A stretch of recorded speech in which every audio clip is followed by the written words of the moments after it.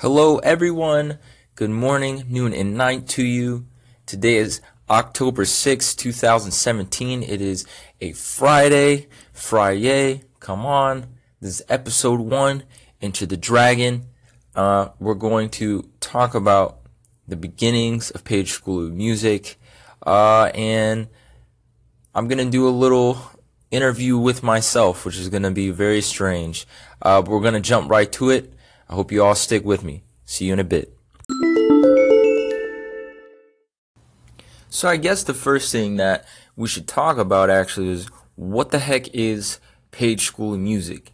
And I'll give you the textbook answers first and then my own personal answers afterwards. So the textbook mission is to elevate all who seek musicianship toward and beyond that mark. And that the Page School of Music was founded on the conviction that musicianship can be and should be for all who seek it. So that's the textbook. Those are the textbook answers for what the heck Page School of Music is and what it's about. But to tell you personally, the Page School of Music came about because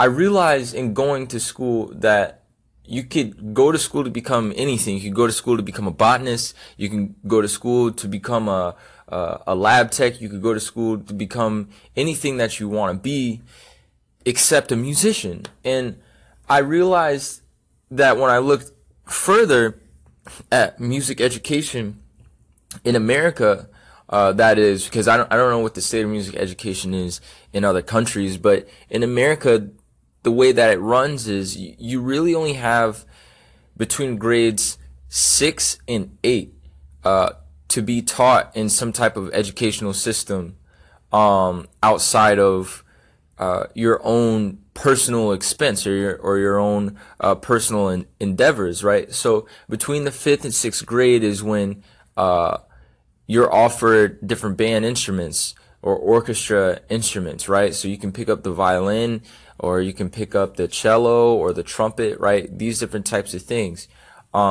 Typically, that's when you're introduced to playing, quote, real instruments outside of a recorder. Then in grades 7 and 8 are your first times in a real ensemble scenario.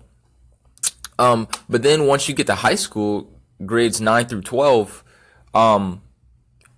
you're expected to know how to play an instrument. You're expected to know how to read. You're expected to know the basic physical properties of your instrument, and how to get a sound off of it, which, I mean, even then, I don't know how many of you have heard high school bands and stuff like that. Outside of really good ones, you get some really, really poor ones. It's kind of sad. But anyway, the Page School of Music came about through that realization in the study of music history of America and different educational concepts. So, long story short, what I saw was a massive gap in music education and musical literacy. And in all honesty as well, it came from me hearing a lot of people that I really care about say, I'll never be able to do music, right? A lot of people who are in their 20s and above. And I understand why they say these things, because you can't go to school for it. In order to get into a music program, you have to already know something about music. And if you go to get private lessons, number one, a lot of times private lessons are indefinite. There is no end goal. There's nothing. And a lot of times, all they do is they teach you songs. They don't teach you anything about theory. They don't teach you anything about the instrument, about the physics. They don't teach you anything about what it means to be a musician. They don't teach you anything about practice. None of that. So, for me, I kind of got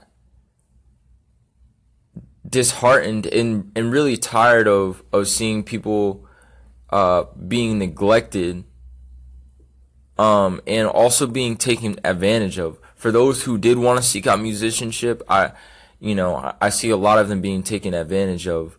But anyway, so that's what the Page School of Music is about. That's kind of the heart of it, for me personally. So there's the textbook and there's the personal. After this, we're going to get into the self-interview. So stick around for that. Oh, this thing ain't stopping. Tap the...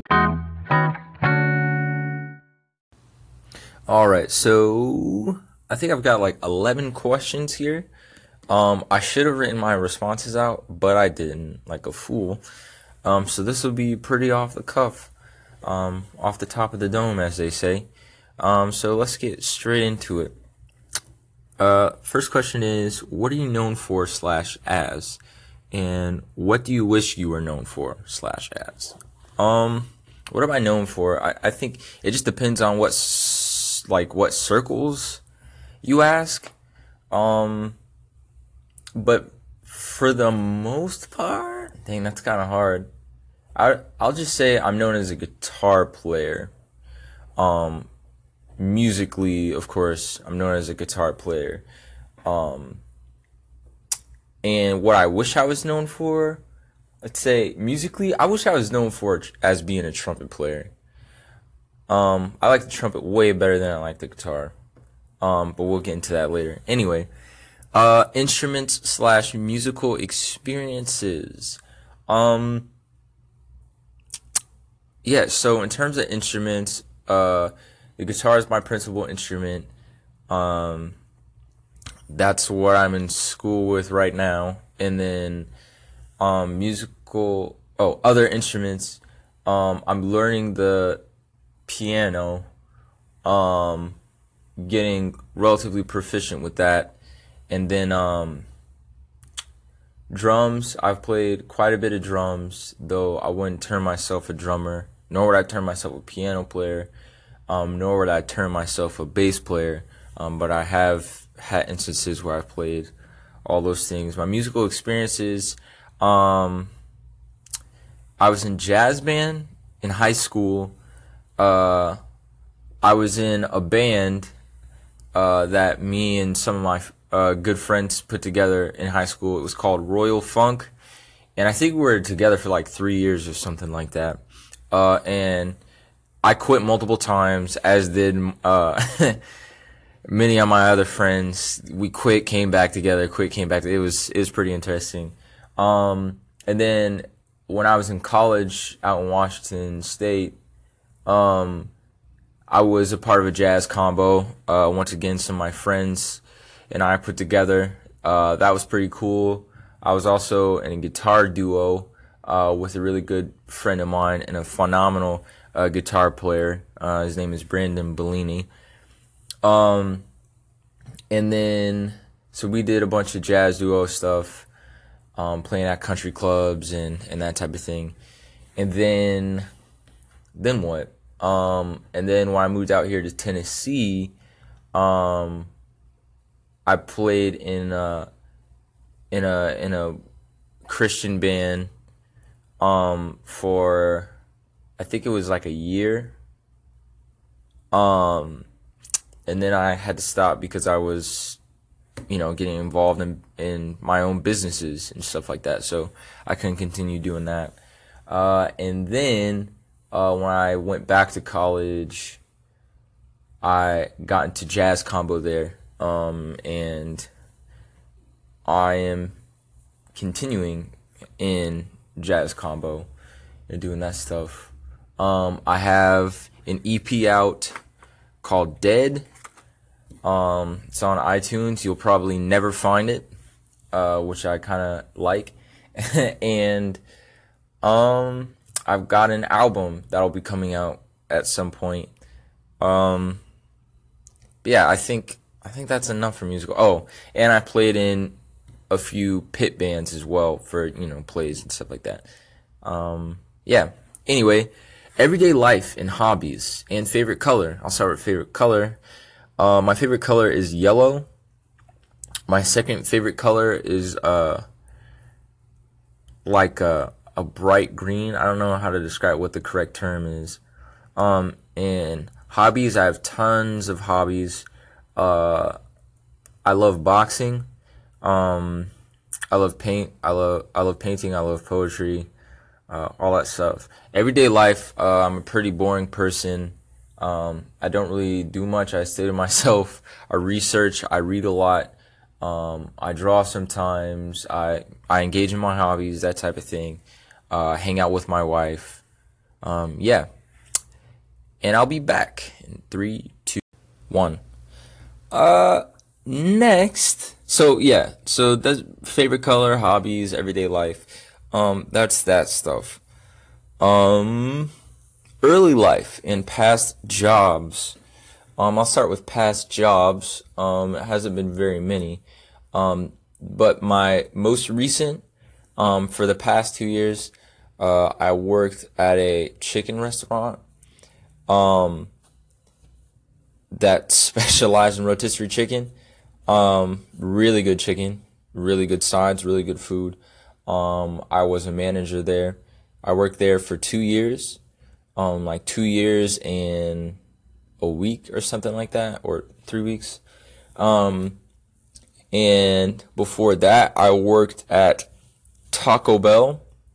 I started there as the job doesn't exist there anymore, but I started out as what they called a cleaning captain, which was essentially a janitor slash groundskeeper. So every single day, what I would do is I would go outside. This was all before open. I would go outside, and I would clean up all the trash that was littered out in the grass and in the ditches. And I would sweep the entire parking lot. Then I would scrub the concrete. I would scrub all the oil stains out of the entire parking lot, and also out of the drive-through. I'll also scrub the walls if they had stains on them, the exterior walls. I would also uh, squeegee all of the windows, inside and out. Um, I was also responsible for putting up all of the stock in the restaurant. So every time they got shipments which came in on trucks, I was always there. So they would come in at like 6 in the morning. So I'd be there and I'd do that. Um, and yeah, and then at some point during my time there, I guess they got rid of the job. I was not alerted to this. I had overheard. Um, that's a very interesting story. But anyway, fast forwarding, then I ended up being someone who worked on the line. So I made food items, and then after that, I ended up getting on the cashier, or getting on the cash register and becoming a cashier. So I essentially did everything there at one point in time or another. And that was my first like job. I technically had a job before then as well, where I lived out in Washington. I worked there. I worked at my church at the time, as a audio engineer. Um, so yeah, those are my past jobs. Early life, I got into music when I was 16. My whole plan before then, though, was to become a civil engineer. As I said before, I really enjoyed drawing. That was a really big deal to me when I was younger.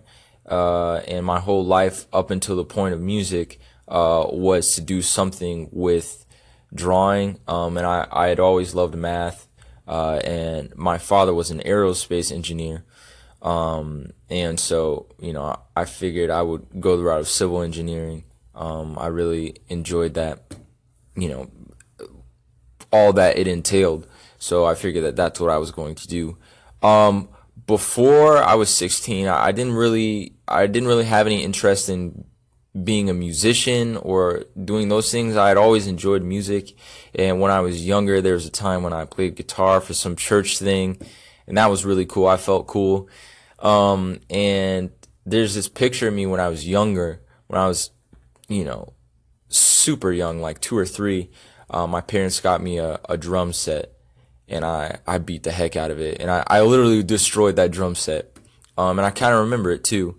But that was the extent of my musical behavior before, becoming a musician at 16. Next question is favorite sound. Um, that's kind of difficult. There are a lot of sounds I really enjoy. But oddly enough, I like the light hum of electronics and the hum of HVAC units. But also what I love is when those things are turned off and you notice, because it's like you don't notice when they're on because they're constant, but when they're off, it's a tremendously different sonic environment. It's very strange, and maybe I only noticed that because in my time in the food industry, like, having those units on all the time and then having them turned off, like that's something that you noticed. But anyway, so maybe my favorite sound is the absence of sound. I don't really know. Favorite slash least favorite instrument. That's a very hard one because I love instruments and they all have very different qualities to me. But I'd say my favorite instrument is the piano. My second favorite instrument right next to that, I'd say, is probably the trumpet. And then the cello. My least favorite instrument actually kind of has to be the guitar, which I know is kind of shocking for a lot of people, but I love the instrument, but at the same time, oh, there's so many things I don't like about it. But anyway, so favorite, least favorite instrument. Favorite musical era. I think I have two. The Baroque era I really enjoyed because they're really just going crazy, trying to see how much they can do with music. They're really pushing the harmonic boundaries and melodic boundaries. Like, they were just doing as much as they could. And I feel like, in all honesty, when I look at music now, pop music notwithstanding, but when I look at all the other music that's going on, whether it be jazz, whether it be just whatever, I feel like we're kind of in a neo-Baroque period where people are just doing a whole lot of stuff with music that kind of isn't necessary, but they're just trying to see how far they can go with it, and I think that's kind of cool. But yeah, so the Baroque period, because they're just writing a lot. They're just writing a lot. And then music from like the 70s, man. Because it was all about dancing and it was all about movement and it was all about socializing. It wasn't about intellectualism. It wasn't about, any of that stuff. It was just moving and grooving and, getting people to dance, move their bodies, interact with each other.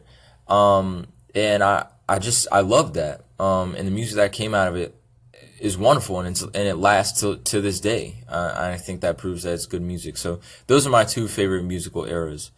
Current musical inspirations. That's very easy, because I think these will be long-lasting inspirations, and these have been inspirations for a while.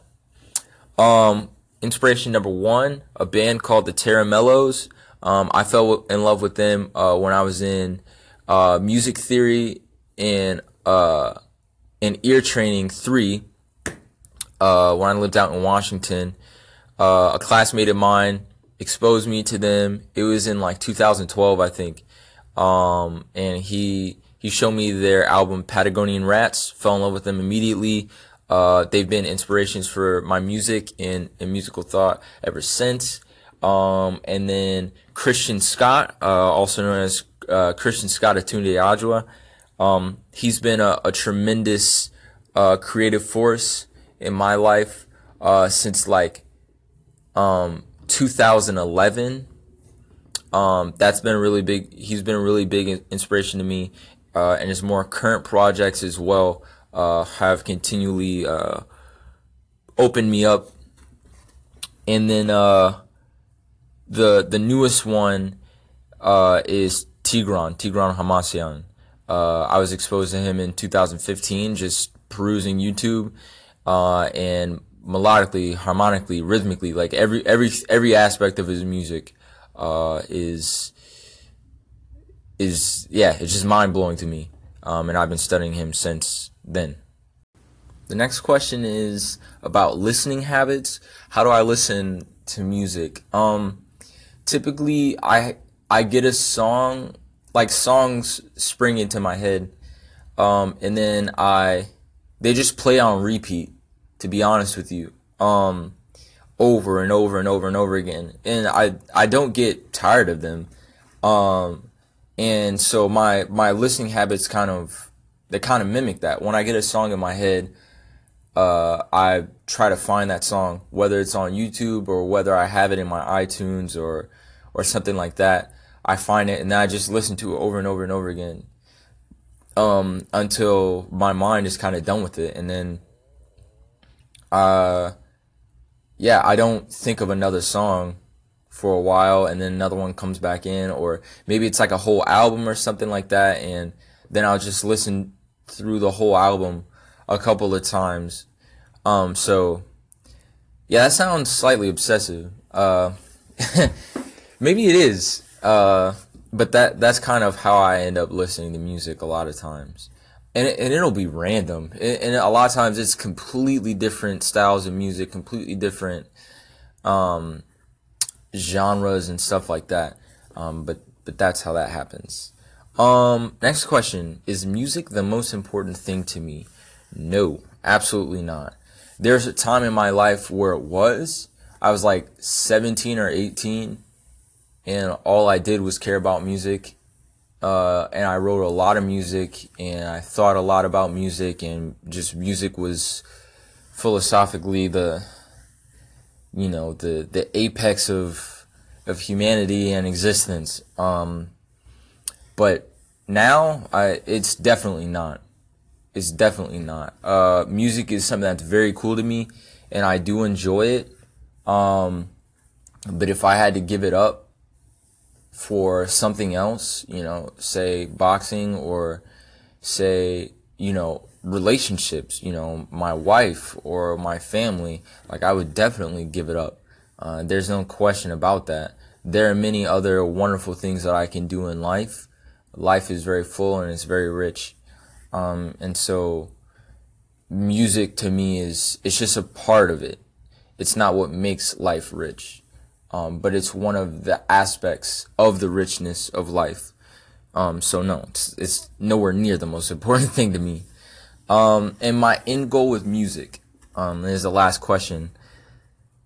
I like music. I like playing it. I love improvising, and I love writing, and I love collaborating. I love being in ensembles and playing with very unique and creative individuals. That's something that's very fun to me.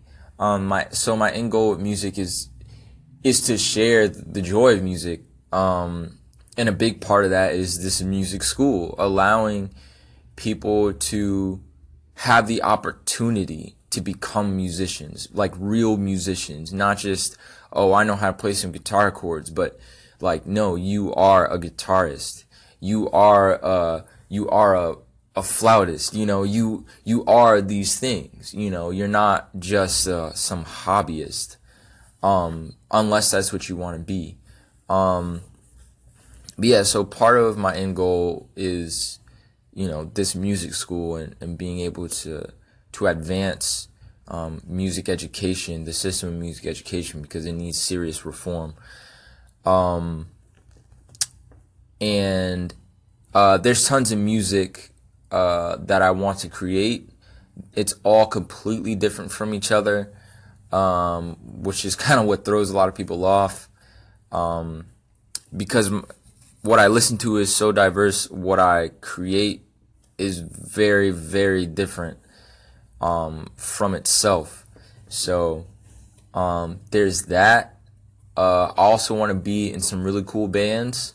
That's in the works as well.